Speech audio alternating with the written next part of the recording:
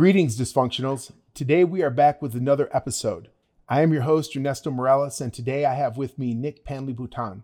Nick is a recently admitted social justice community organizing master's student here at Prescott College, originally from the Washington, D.C. area. Nick is Filipino with a rich family history of activism. His father's father immigrated to San Francisco in the 1930s, and his family was part of the international hotel eviction struggle in the 1970s, which brought students from the newly created Ethnic Studies program at San Francisco State University to aid in the fight. Nick, I'm glad that you're here today, man. I'm looking forward to this conversation. It's good to be here. All right. So one of the things that we were talking about the other day is I was thinking that maybe you could just kind of tell people a little bit about your journey through this, and then we could talk a little bit about the work that you did this summer with the Painters Union. Sure. Cool. Yeah, so like you said in that introduction, I've always had a rich family history in community organizing and activism and whatnot. I think having immigrant roots, when you're an immigrant, especially first migrating to a new country, community is everything. So it makes sense that there's a lot of solidarity when it comes to certain movements. Like you said, my family immigrated here to San Francisco originally. My grandfather in the 1930s, and then later my grandmother post-World War II, and then had my dad. My grandmother, ever since she got to the U.S., she's always been involved with elderly care, and that was kind of her business throughout her life. So the international hotel struggle, it happened from 1968 to 1977. The International Hotel is a building on Kearny Street, right adjacent to Chinatown in San Francisco. And it was historically Kearny Street. That whole block of Kearny Street was Manila Town. You know, that's where all the Filipino elderly lived. And, you know, they lived and they played pool and whatnot and all that. So the International Hotel was where they went to bed. You know, it was this building that occupied predominantly elder, low-income Filipino men. And why was it predominantly men? It was predominantly men. So there's this whole generation of immigrants that's been explained to me as the bachelor generation, right? Like my grandfather, who immigrated here in the 30s, right? He immigrated here. I think he followed his brother here for work.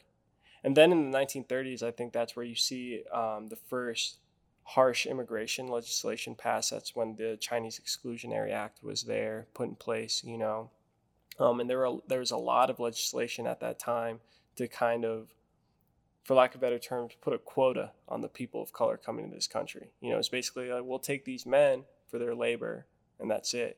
There was legislation that they couldn't marry, you know, especially outside of their race. There's an interesting story where, so my grandfather's brother, he married a white lady, but they had to drive to Mexico to perform the ceremony. Yeah. And, they really wanted to get married. Right. Yeah, they did.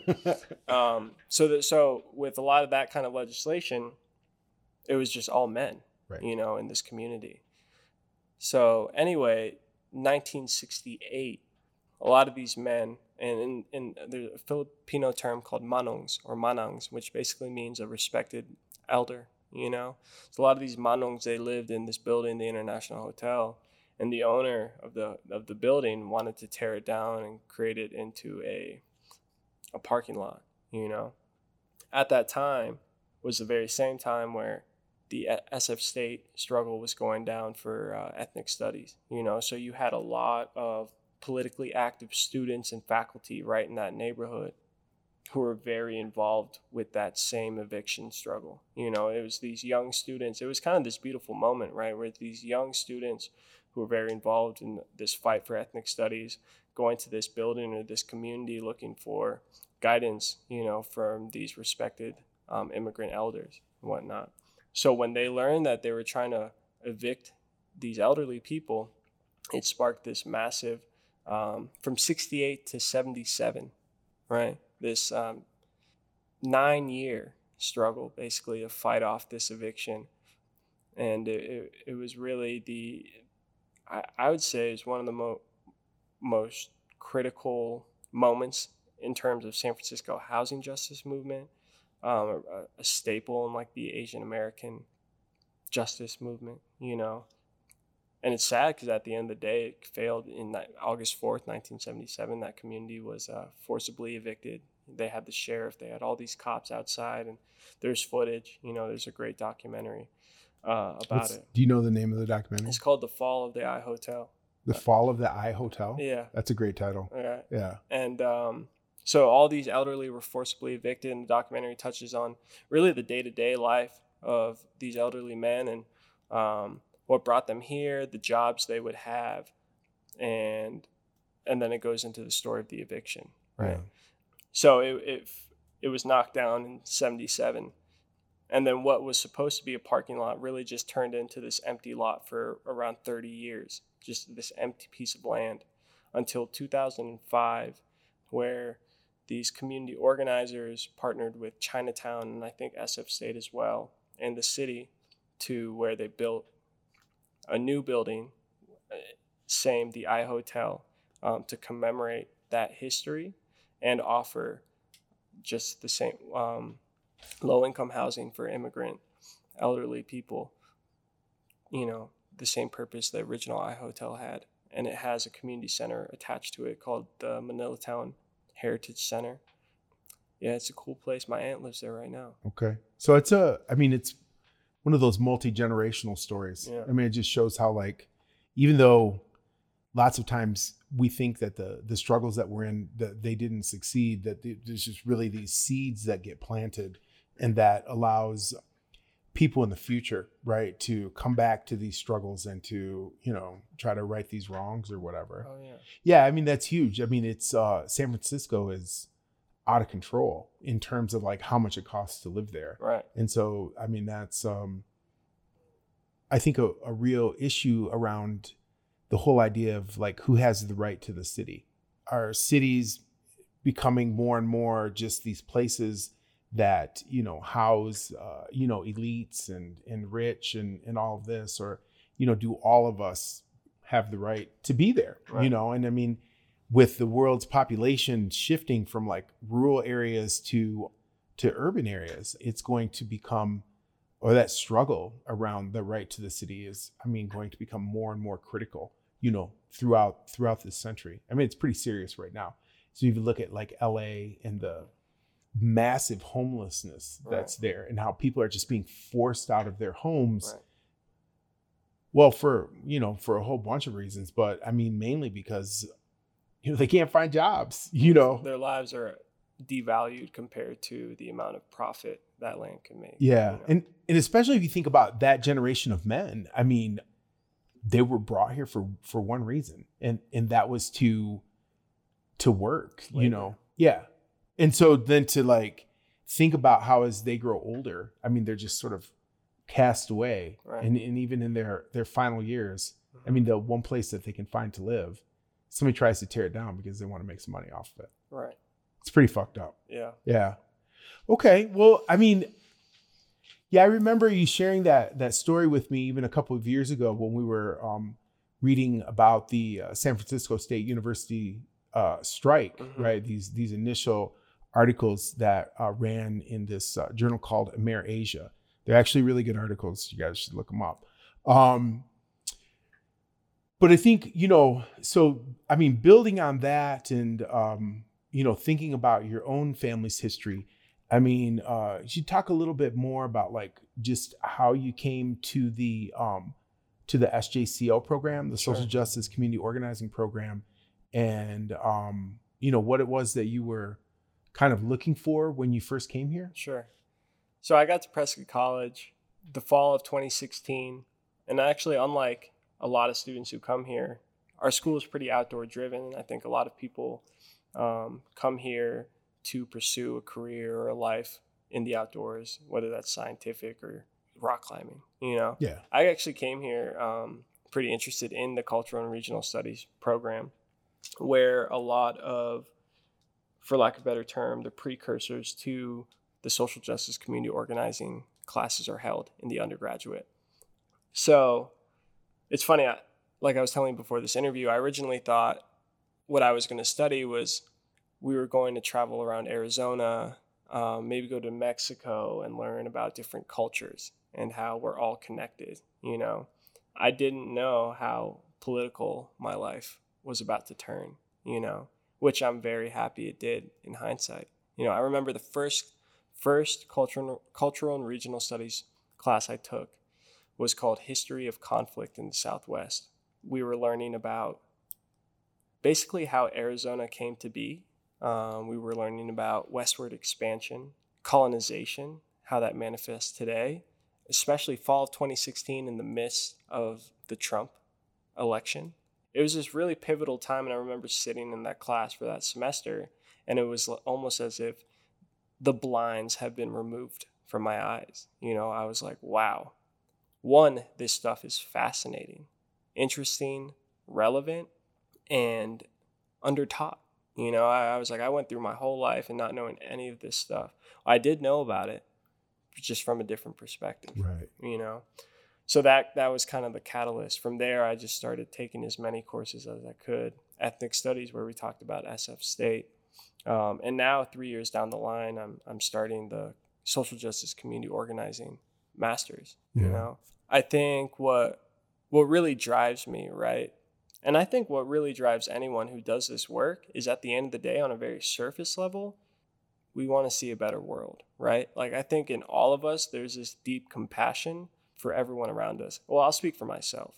That's really what drives me. I'm not the type of person who can just see deep injustice and stand there and do nothing about it. So here I am at this school that offers me tools to do something about it. The reason I'm doing SJCO is because the more I've sat in classes, and we'll talk about Marxism, or we'll talk about different ways to conceptualize governance, hierarchy, we'll talk about these very theoretical ideas. While I very much appreciate the theorizing and the readings and the academics, another part of me is like, cool, how am I going to bring this conversation to the streets and really affect change, right? Right. So I've been missing that kind of practicality, which is why I'm excited to start this graduate program where we're really going to get into that practicality, and that's what it's all about, which is really why I started, I guess, what you want to talk about, what I did this summer. Well, I was going to say, you got sort of a head start on that, in that you were working this summer with the Painters Union. Right. And so, tell us a little bit about that. You're, nice college kid from the Washington, D.C. area, and you spent the summer humping. Yeah.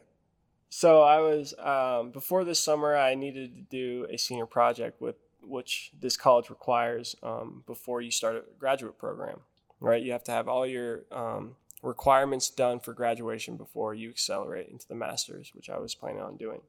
So I was trying to think, I was like, what's an opportunity where I can make a senior project that aligns with my studies and get paid for? Smart. Yeah. Those were my only requirements, straight up. That's it. That's all I cared about for this summer. So originally, I applied to like this stipend internship for campaign organizers in Phoenix. I reached out to this woman who was running for Congress out of Flagstaff that you told me about. Long story short, those were a lot of dead ends, and I'm actually really glad that I didn't get those opportunities because I found the Painters Union in Phoenix. Yeah. What's the local number? Local 86. Okay. And it's a part of IUPAT, which stands for the International Union of Painters and Allied Trades. So it's an international union that represents workers in the United States, both in the United States and Canada, predominantly painters, at least in Phoenix. But I also know that they represent people, drywall, bridge workers, a whole different types of trades. So, yeah, like you said, this summer, I start working with them. I had an idea first. I was like, I'm going to hit up the people at the union, and I wanted to be an organizer. And so I called them. I'm like, hey, is there any way you guys could pay me to do basically all the stuff that you don't want to do in the office or go out and have these meetings, yada, yada, yada, organize. And I'll do that for a minimum wage and just be a fly on the wall in the office and see how unions operate. I was talking to this guy on the phone. He's the head of apprenticeship. And he was catching my drift, and he was like, okay, so you're looking for monetary compensation. And I was like, yeah. What he basically told me, he's like, we're a small office. So if you're looking to get paid, there's always work for you. In the office, I don't think there's any work, but you could sign up as an apprentice journeyman, and we'll put you to work this summer. Tons of work. You'll get paid. And then he said that if anything, you will learn as much, if not more, about unions having that working perspective than just being one of us in the office. You think that's true? 100%. Yeah. 100%. So what that looked like, right, was I signed up with the union. I filled out my paperwork. I joined the union as an apprentice journeyman. In terms of the trade of painting, you have your apprentice journeyman, which there are like 3 different stages. And then after those 3 stages, you journey out, it's called, into being a journeyman. And then from a journeyman, you can turn into a foreman, which is kind of like the top of the totem pole, for lack of a better term, the kind of like hierarchy of trades. Right. Team. So I joined day 1, no experience, apprentice journeyman. And it's hard work. Yeah. And I'm not going to lie. It is hard work.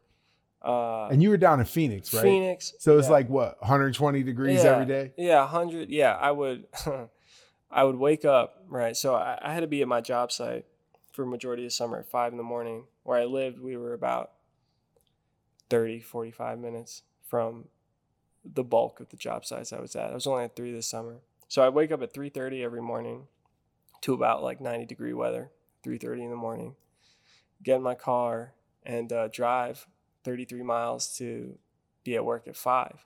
And if you're right, and if it was an exterior job, there was a point this summer where all I was doing was taping around metal gates to be sprayed black, just all metal work outside, 2 weeks straight, triple digits.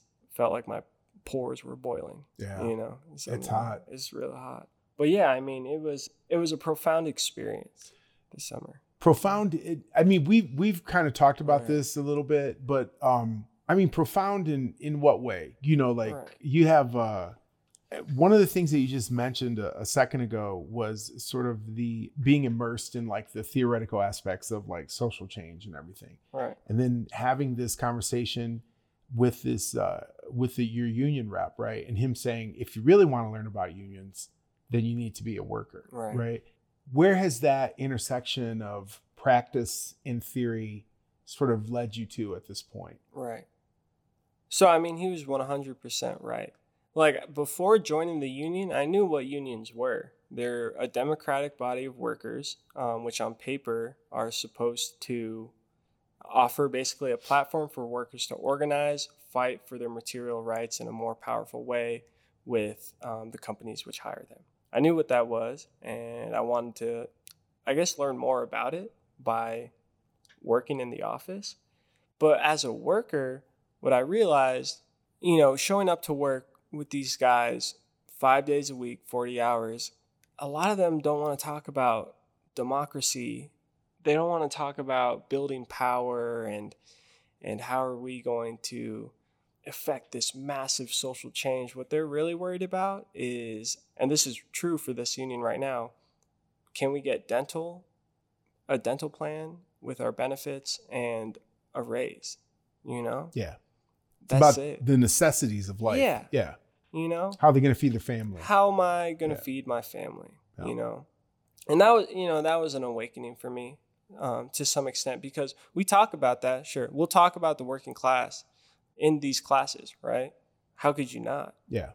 But you could talk about it all you want. And there's one thing to talk about it and theorize about this and how society is divided by class and all this oppression.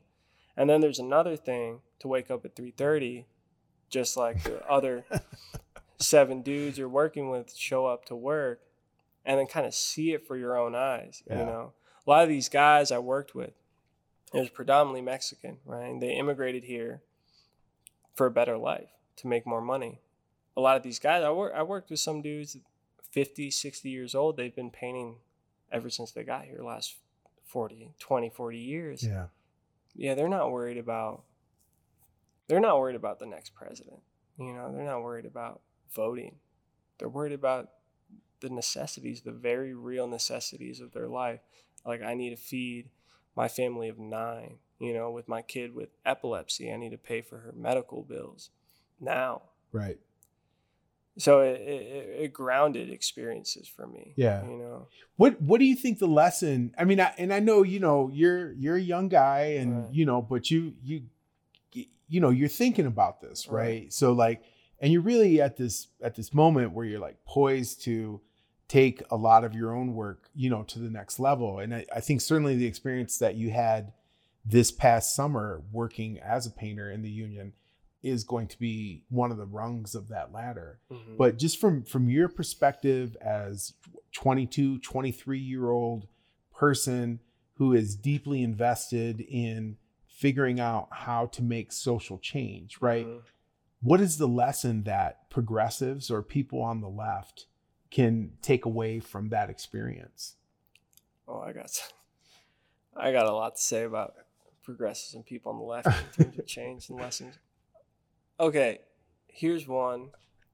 This is in general, okay? I think there is this narrative in this country that, and it's very internalized, that change only happens with a vote, which only comes 2 to 4 years. Right. So I'm going to vote for this representative who hopefully mirrors my values and my positions on certain policies and how I see the world and how I think things should operate. I'm going to vote for this person, and if they win, great. I'll probably be happy for the next 2 to 4 years, and if they don't, oh well, I'm just going to go back to my day-to-day life and not do anything about it, right?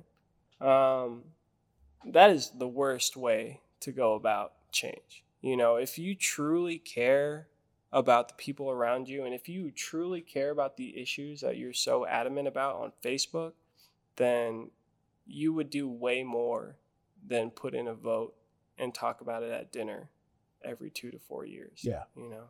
Being in the union, it's really what I've realized is change is very ground up. You can't expect, like I said, to vote for someone and experience change just like that. What's cool about the union is, and we're talking about practicality, and this is why one of the main reasons I decided to join the union. Unions, they're a very practical site in society right now where you can see mass amounts of people have very tangible power over their own material rights. What I mean by that is, so when I joined the union this summer, they were just in the midst of renegotiating a 3-year contract. So every 3 years, the union goes for renegotiations with the 16 companies that they work with, right? So if you're a union member, if you were a painter, you would get a letter in the mail or you get an email saying, hey, we're about to go under renegotiations. We're going to have a meeting this Wednesday at 6:30. Everyone gather at the hall. We're going to talk about what we want.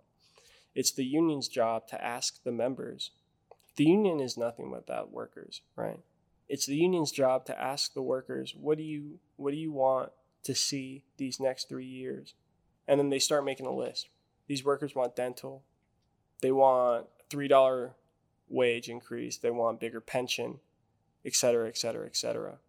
The union takes all of that, crunch numbers, makes a slide, and then brings it to the companies. And just like any negotiation, right? I'm sure the companies were probably like, absolutely not. It's too much. And then they have a counteroffer. And then it goes back and forth, right?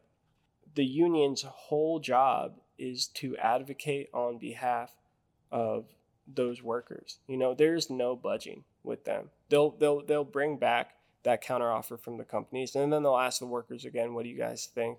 What should we do? And then they'll probably give them different options of how certain things will look and how certain things will work.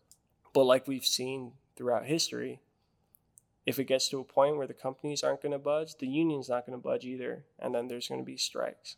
And then oftentimes the workers get what they want, or really, what they need. Yeah. To put into more better terms, what they need. Yeah. So that's what's cool about unions. Yeah. I always thought, I mean, like when I first started as a young organizer 25, 26 years ago or whatever. One of the best lessons that I got was from an older organizer, because somebody was standing up there talking about like, it's a 3% raise or it's a 45%, or whatever. And I mean, honestly, I had no fucking idea what this guy was talking about. Right. 3% meant nothing to me. Right. Until this older organizer said to me, okay, well, let's look at it this way.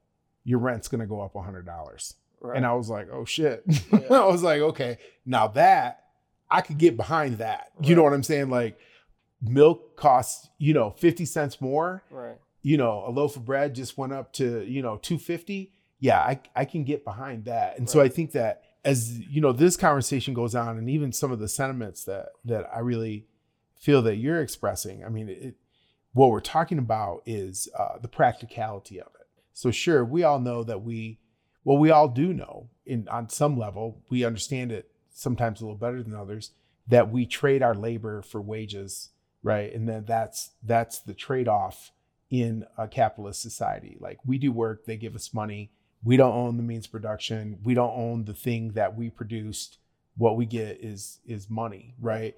So then how that money gets spent becomes critical. Yeah. Mm-hmm. And so, I mean, that's the thing. When you're talking about like the negotiations and all of that kind of stuff, I mean, it totally makes sense, because